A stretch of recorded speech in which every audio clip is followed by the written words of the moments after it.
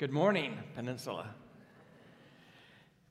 This week, you have blessed me with the emails you've sent me, you've challenged me, and you've made me grateful to be your pastor. Because I gave you an assignment last week that many of you took to heart. And those who replied, including myself, discovered a couple of things about what I asked you to do. Number one, it was a lot harder than you thought it was going to be. And number two, it forced us all to think through all 7 of the letters written by Jesus to the churches in Revelation. Paul Tripp, I think, adds some much-needed context to this entire message this morning when he wrote this: God's stern warnings are a gift of grace.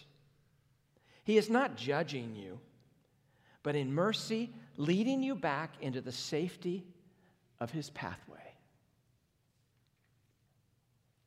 If you're new, you are very confused right now. So let me set the stage for what we're going to do this morning. In the first few chapters of the book of Revelation, there are 7 letters written by Jesus and addressed to 7 different churches in Western Turkey, modern Turkey, and Asia Minor. These 7 churches, they're located roughly 30 to 50 miles apart on a circular route that begins at Ephesus on the coast, goes northward to Smyrna, up to Pergamum, and then makes the turn down south to Thyatira, Sardis, Philadelphia, and Laodicea. That explains the order in which these letters are found in your Bible. If you were dropping off these letters, you would just make this circular route and then return to Ephesus. So why did God choose these cities, though? Because it's very interesting. There are some churches in that area that are more prominent than these 7. We know that these 7 served as headquarters for postal district in the area, and so if you wanted to get your message cast as broadly as possible, you send it to each of these cities who could then copy it and send it on. But there's another possibility that's probably more likely. All of these 7 cities had temples and priests and altars dedicated to emperor worship. So perhaps these letters were written to these cities because it was meant to be a frontline attack on the culture of the day. But we learned something very important each week as we studied these letters. We've been through all 7. They were each very personal. Jesus knew each one of these churches individually, and he knew the people in these churches individually. And he knew the culture around each church, and we could see that reflected in each letter. Sometimes the culture they faced caused them to fight back. At other times, it caused them to just give in. But in both cases, the culture of their church was in some way shaped by the culture of the city in which they lived. So as we worked our way through each of these short mini letters, one by one, we've discovered that these letters were as relevant to us today as they were in the first century. And there are lessons for every church in these 7 letters. This is God's word for us, not just for them. And we concluded at the end of each letter kind of a probing question for us to ask about our own lives. And this slide will come up many times in the sermon just to remind you where we are and what we're doing. And I don't need to read them all as long as it shows up on the screen. That's the video. There we go. I know, I'm a terrible father. That's my son. So, Ephesus asked, is your love for Christ alive and growing? Smyrna, do you love like Jesus? Do you love Jesus? Do you live like Jesus is enough? You know all of these if you've been here. These are the 7 churches and the 7 questions. And we use these as tools to examine our own lives, and we use them as tools to examine our own church. And so last Sunday morning, I asked you to do 2 things.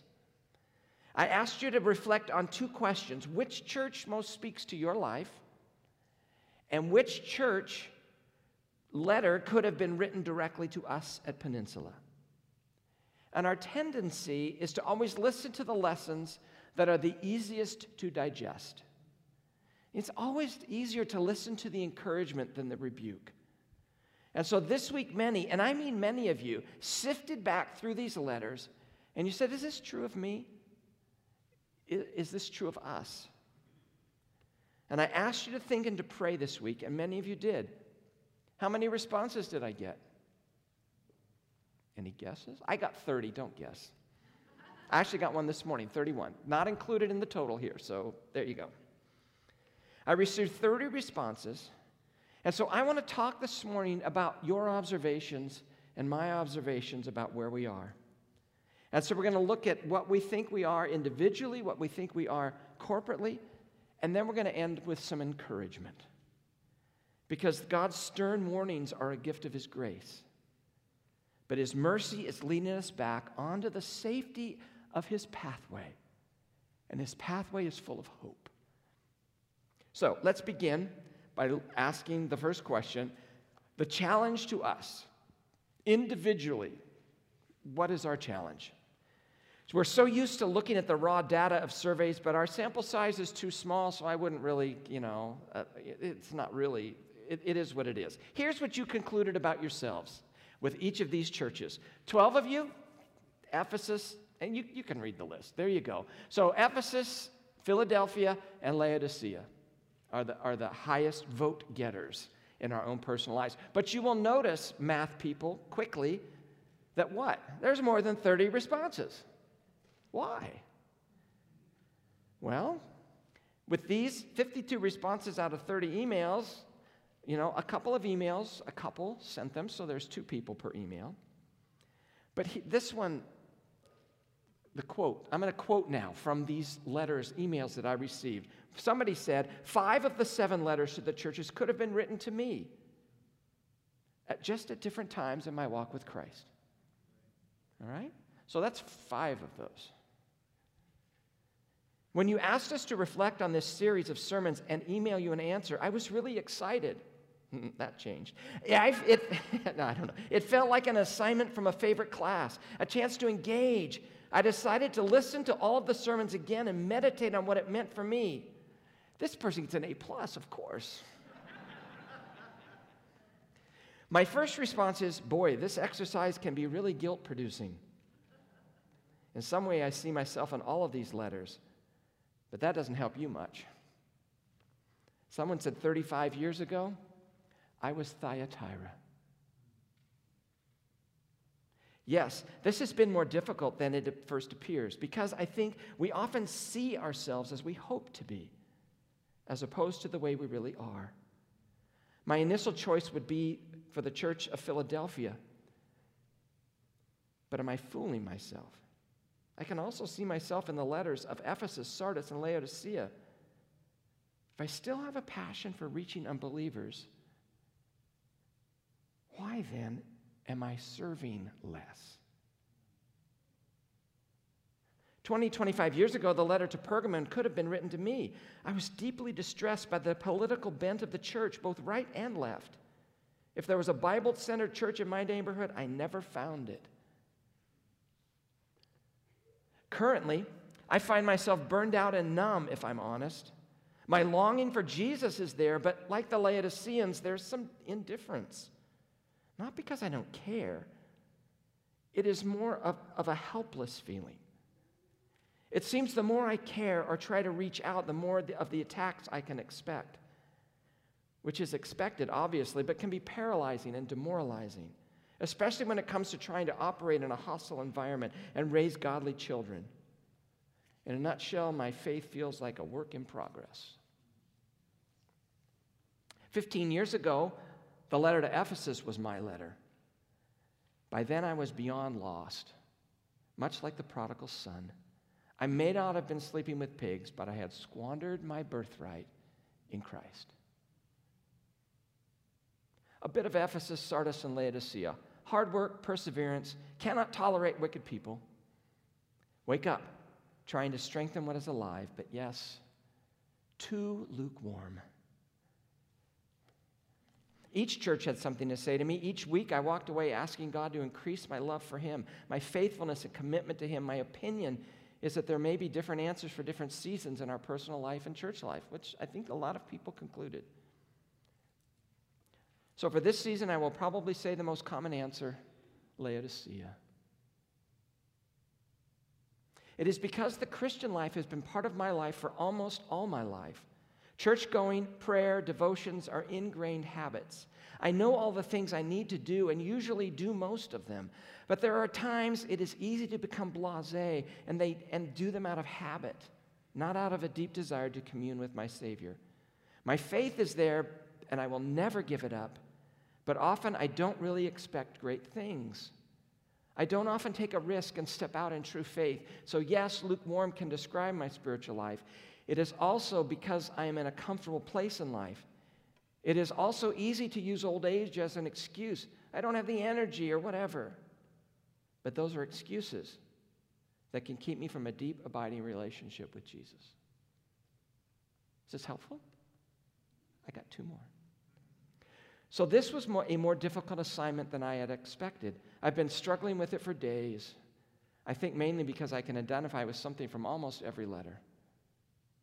I chose Ephesus for myself because since the pandemic and the election, there's been a lot of division in the church.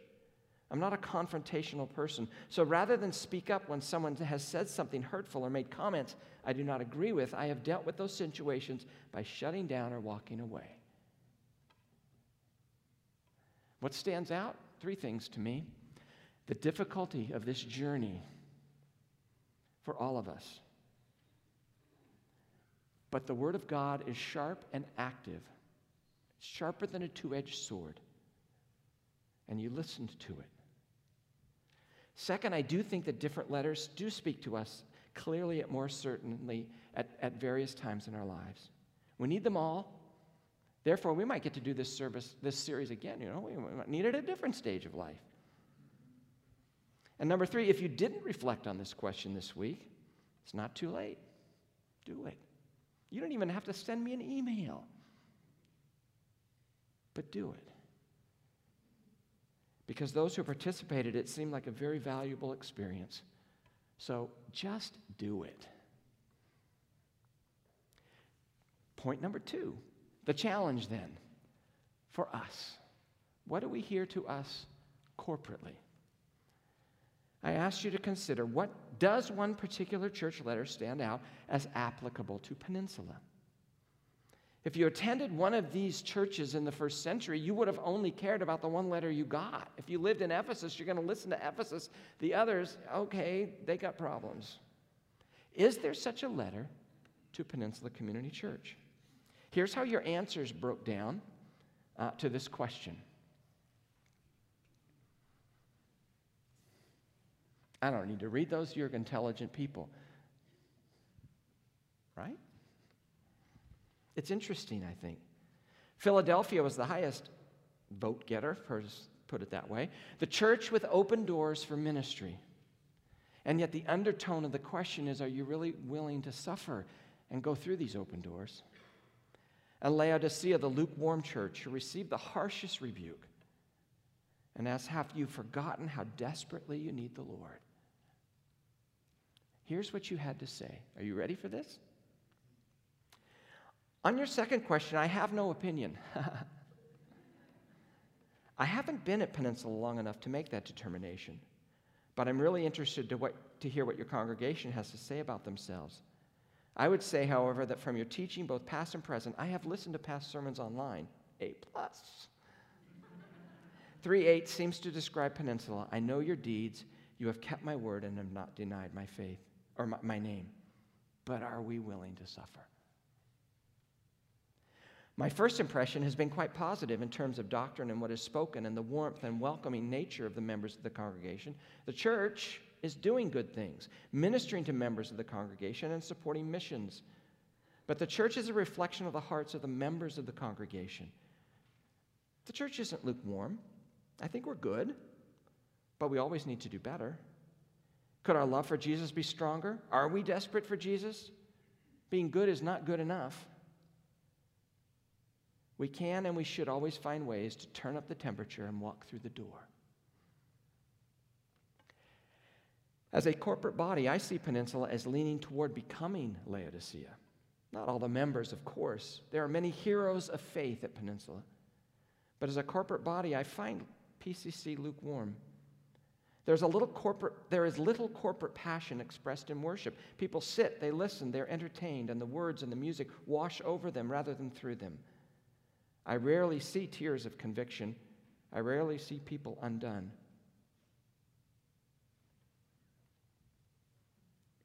Our church remains true to their faith and with their hope in the gospel. But many of us have put a huge emphasis on our politics, giving it an importance that it does not deserve biblically, just as the church in Pergamum intertwined the teaching of Balaam and the Nicolaitans into their faith in Christ. But I think that PCC's lukewarm nature is not just that we are a relatively wealthy church. Another part of is our geographical and social isolation. PV Peninsula is essentially a beautiful island where we have the ability to simply not see the pain and suffering in the broader Los Angeles basin, let alone the rest of the world. With that kind of isolation, our comfort becomes conceit. Not only that we are creators of this beautiful island of peace and prosperity, but that our comfort is universally achievable. Our peculiar American individualism and exceptionalism encourages those of us who are enjoying God's abundance to believe that we are the cause of that abundance, and that those who are struggling or suffering are likewise the cause of their poverty and distress. In thinking this, we often insulate ourselves from anxiety and create distance from pain, and we also impoverish ourselves spiritually. We miss out on gratitude and the beauty that comes from acknowledging our dependence. For Peninsula, I find that the letter to the Church of Philadelphia makes most sense to me. Although we probably aren't as small, we have been given so many opportunities. And from the outside looking in, it seems that more doors open with each opportunity that presents itself. We came to Peninsula because the church we had been attending was still online. We also wanted to attend a church in the community for our kids. What has struck me most is the ease of which I feel attending your church. I feel at peace, almost restful. Maybe that is not what you want to hear. Well, I think it's okay. But it's been good for me and my family's soul. We've been faithful, but many of us are aging. We've done this church thing for so long. We know it is good. We know it could be great. But okay is good enough for this time in life. We're comfortable, well, most of us. We live in a wonderful place. We're not currently experiencing corporate suffering. We have most of our needs met. We do good things. We love most of the time, and at least on Sundays. And we aren't sure we want a huge tidal wave. It's a lot of work and a lot of trouble. But we will write our checks and let others do the work for us. Growth and change are messy and time-consuming and hard, so we just settle. Should I keep going? Or is this boring you? Okay. I think the pandemic really did a number on many in the church. People have left the church, pulled back from serving the church, and that was partly due to the lockdowns. I also believe Satan used the pandemic as a tool to tempt us to become withdrawn, some to be disruptive, others, like me, I guess, becoming a little bit more complacent and use the online service and less involved with the church mission. I'm thankful for the young adults I see rising up in our midst who are still passionate and vocal and take risks. They will help keep us from the mediocrity that could kill us. We need each other. For PCC, I've decided on the letter to the church at Ephesus because we have worked hard, persevered, and tested teachers and teachings. But I think it would be good for us each to examine our brotherly love. Yes, we're friendly, kind, and helpful. That's what attracted me to the church in the first place. But I think it would be good to examine how deep and how wide, how spontaneous, how enthusiastic, how genuine is our charitable spirit. And does everyone in the church express brotherly love, or just some? One more, and it's long. Not that long. I said that our church's letter was Laodicea. This was not about the church's leadership, nor was it about the many faithful individual members who are sold out for the gospel. Our church is actually good when it comes to raising up volunteers for activities like Harvest Festival or VBS. But we are largely an affluent congregation, certainly by the world's standards, who have busy lives, but with little sense of how tenuous life can be. We don't worry about our next meal or whether someone is firing mortars at us. It is true that getting a dromedary through that's a camel, getting a dromedary through the fat end of a needle is comparable to the difficulty we have in recognizing how desperately we do need a Savior. In that context, PCC does well in overcoming the tendency to be comfortable Christians who can help the kingdom by writing a check. But we must strive to do better and to put our soul into service as well as our mammon or our money. What conclusions can we draw? Again, it's a very difficult assignment. And let me remind you, I am not claiming this morning to have the gift of prophecy. Okay? It is not my role. And I do not think we need the voice of a prophet in this moment. We need to take a long look and take the log out of our own eye that we might be able to take the speck out of the rest. If you would press me, I would probably say most likely the letter I think would identify with us is Philadelphia, the church with plenty of open doors for ministry. And you always step up, you always reach out. You're willing to try new venues for service. We can be risk-averse personally, clinging to our own comfort and life. Next Sunday morning, we're going to blast the doors off of that comfort level. I'm going to challenge you a little bit in a new open door, possibly for ministry. But who also is not Laodicea? The desire to fan the flames of our passion for Jesus is a constant need for us all. I do think we need to regain the passion for our purpose, the place that we have in this world. But by God's grace, we will get there and we will do that.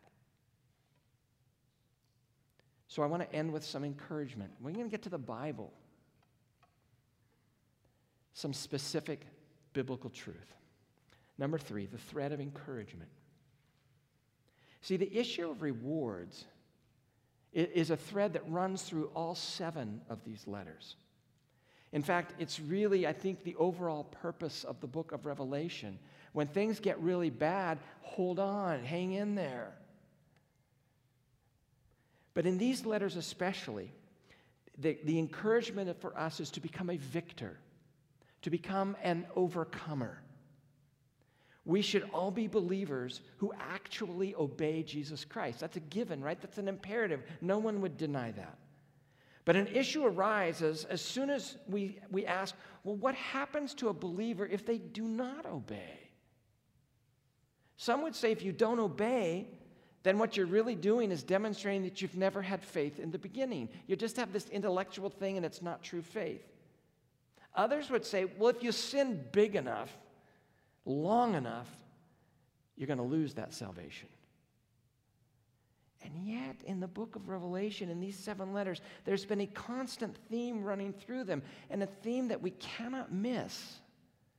In each letter, things are offered to victors, to overcomers, just as the letter is closing.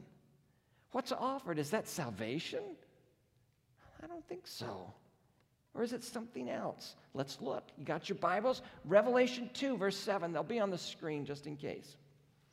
The one who is victorious, or the overcomer, I will give the right to eat from the tree of life, which is in the paradise of God.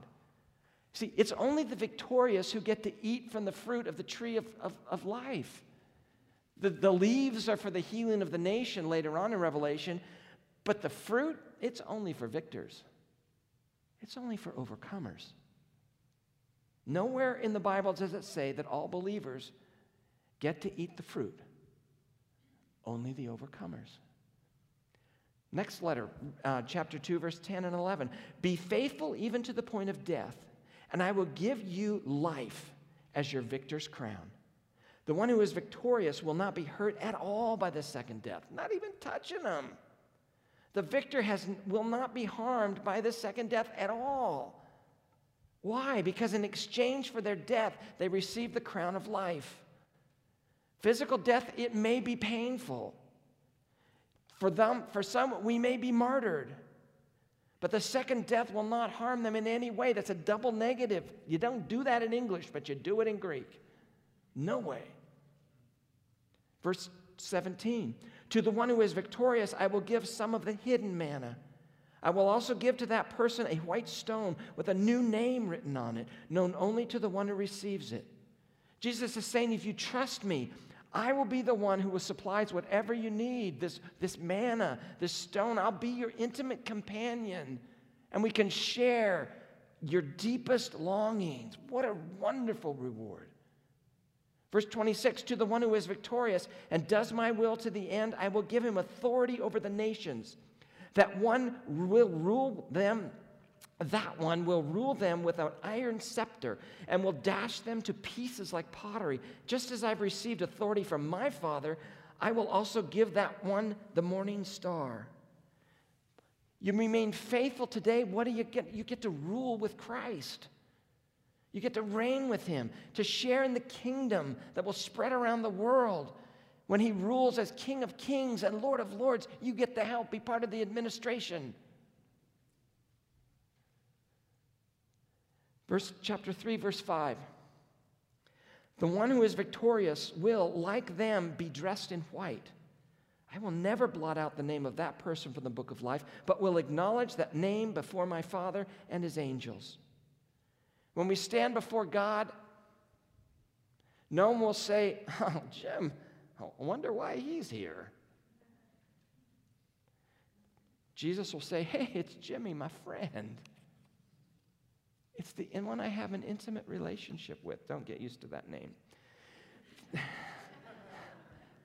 only certain circles in which I'm called that. This ain't one of them. No, I'm just kidding. Call me whatever you want. There is no greater reward for the believer than to be personally known and recognized by the Savior.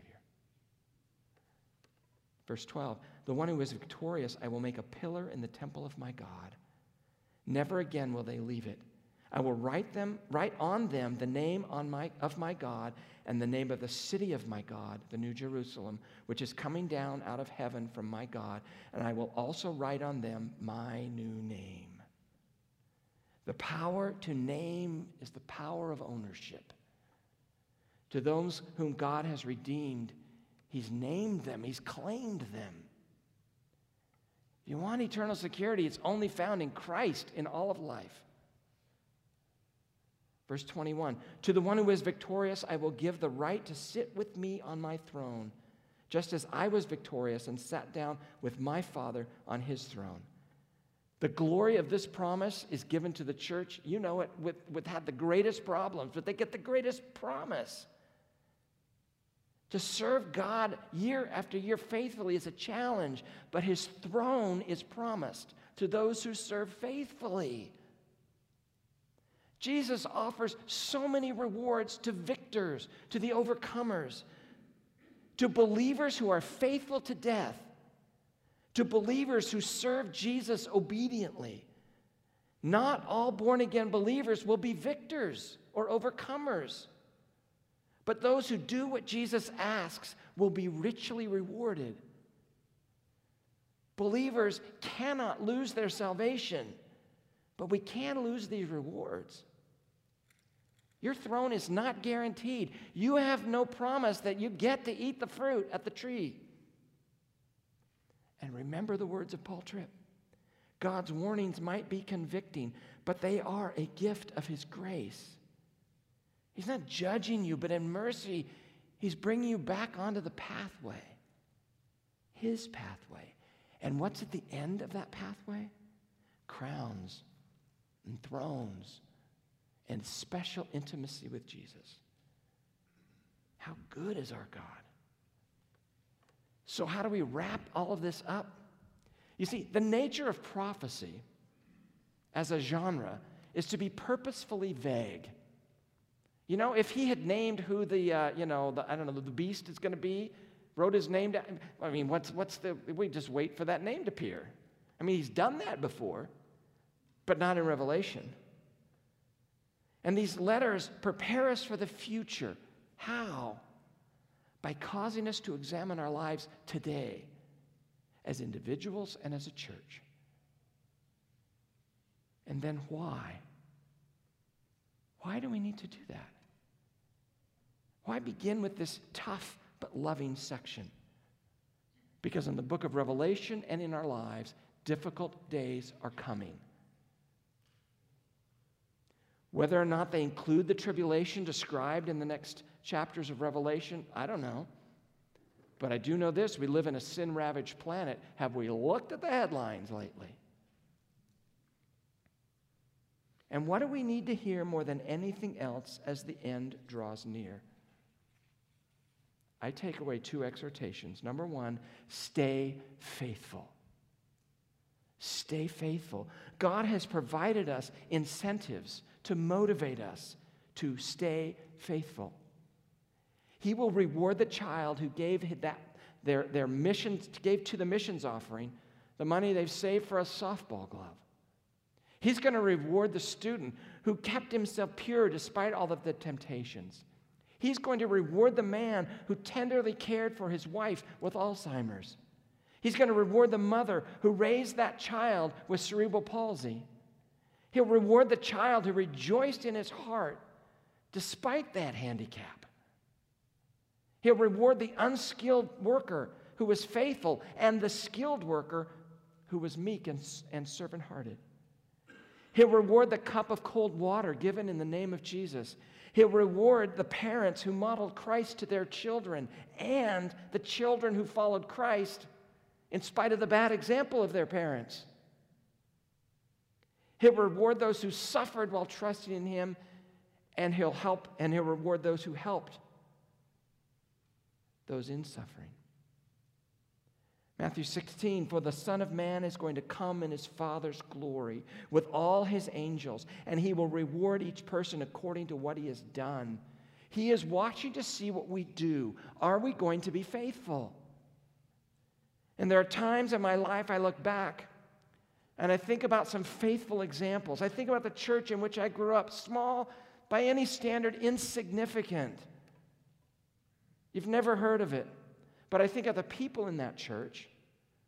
Each week, just like you, they came in and sat in their assigned seats. They were present, however, and many didn't miss ever. Someone just sat 10 rows back on the right every week.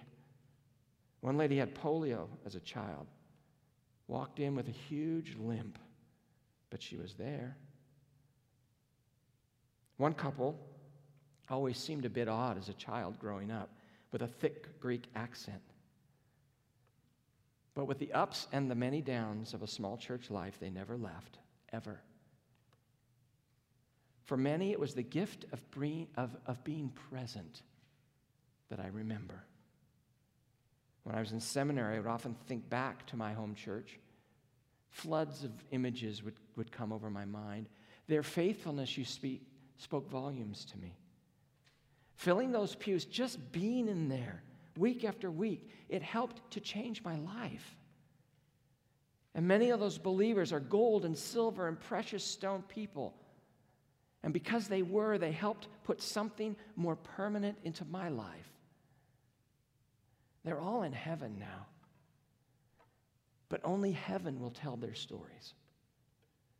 So stay faithful. We're getting closer all the time. Number 2, take risks. First lesson, stay faithful. Second exhortation, take risks. A ship is safe when it's anchored in the harbor. But that's not what a ship is for. I think many of us feel as if our ship's been anchored in the harbor, weathering, just get through this storm. It's been 2 years now. And now, it is time to hoist the sail and get back into the open waters. But if your goal is to live a life of security and safety, then you're going to end up with that. But you will not end up with Jesus. Jesus never took the safe road. If you're going to walk with him, it's going to require taking some risks. He never took a shortcut to play it safe. And to be a follower of Jesus means you need to be so secure in his love for you that you never play it safe again. You might fail, of course you might, but he still loves you. Because our salvation puts us in such a position that we can afford to take huge risks. Because we know that God will love us even when we fail. And why risk for the kingdom? Because we're all going to die someday. And since we're all going to die someday, the only question is whether or not we're going to die playing it safe or risking it all for Christ. I don't want to die until I'm dead. I want to live until the very last moment, fully investing myself in the kingdom. I want to do everything I can to advance his cause in the world. I don't want to waste the few years that I got on the planet, hoarding my resources so I can be secure here. Our great calling is to find out what is God doing in the world and then flinging ourselves wholeheartedly into his cause. So go back to the world. Go back to your home. Go back to your neighborhood, to your community, to your business, to your classroom, to your club, to your family. Take some risks. C.S. Lewis said, you got to have one of his quotes, I didn't go to religion to make me happy. I always knew a bottle of port would do that. I should try that. If you want a religion to make you feel really comfortable, I certainly do not recommend Christianity. But comfort seeking is our default mode in a consumer society. So we find ourselves with a comfortable Christianity without even knowing it. And yet comfortable Christianity is far from the costly, inconvenient, idol-crushing, cross-shaped path that the disciples of Jesus Christ are required to walk. See, uncomfortable Christianity is going to lead to transformation. It's going to lead us to life. Uncomfortable Christianity leads us to rely on God and not ourselves. It leads us to serve rather than be served. It leads us to live a life that's marked by sacrifice. It leads us to do hard things and embrace hard truths, to do life with hard people. You know? It ain't easy to always be a sheep in a flock. I won't go there. The most glorious days of the pandemic, where we'd walk in, there wouldn't be a soul here, and go home. We didn't have any conflict. It was like, well, we could do this for a while, but it was horrible.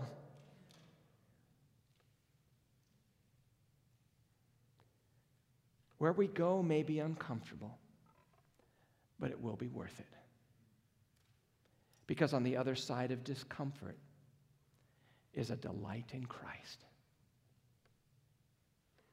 He who has ears, let him hear what the Spirit says to the churches. Father in heaven, I wish I was a prophet.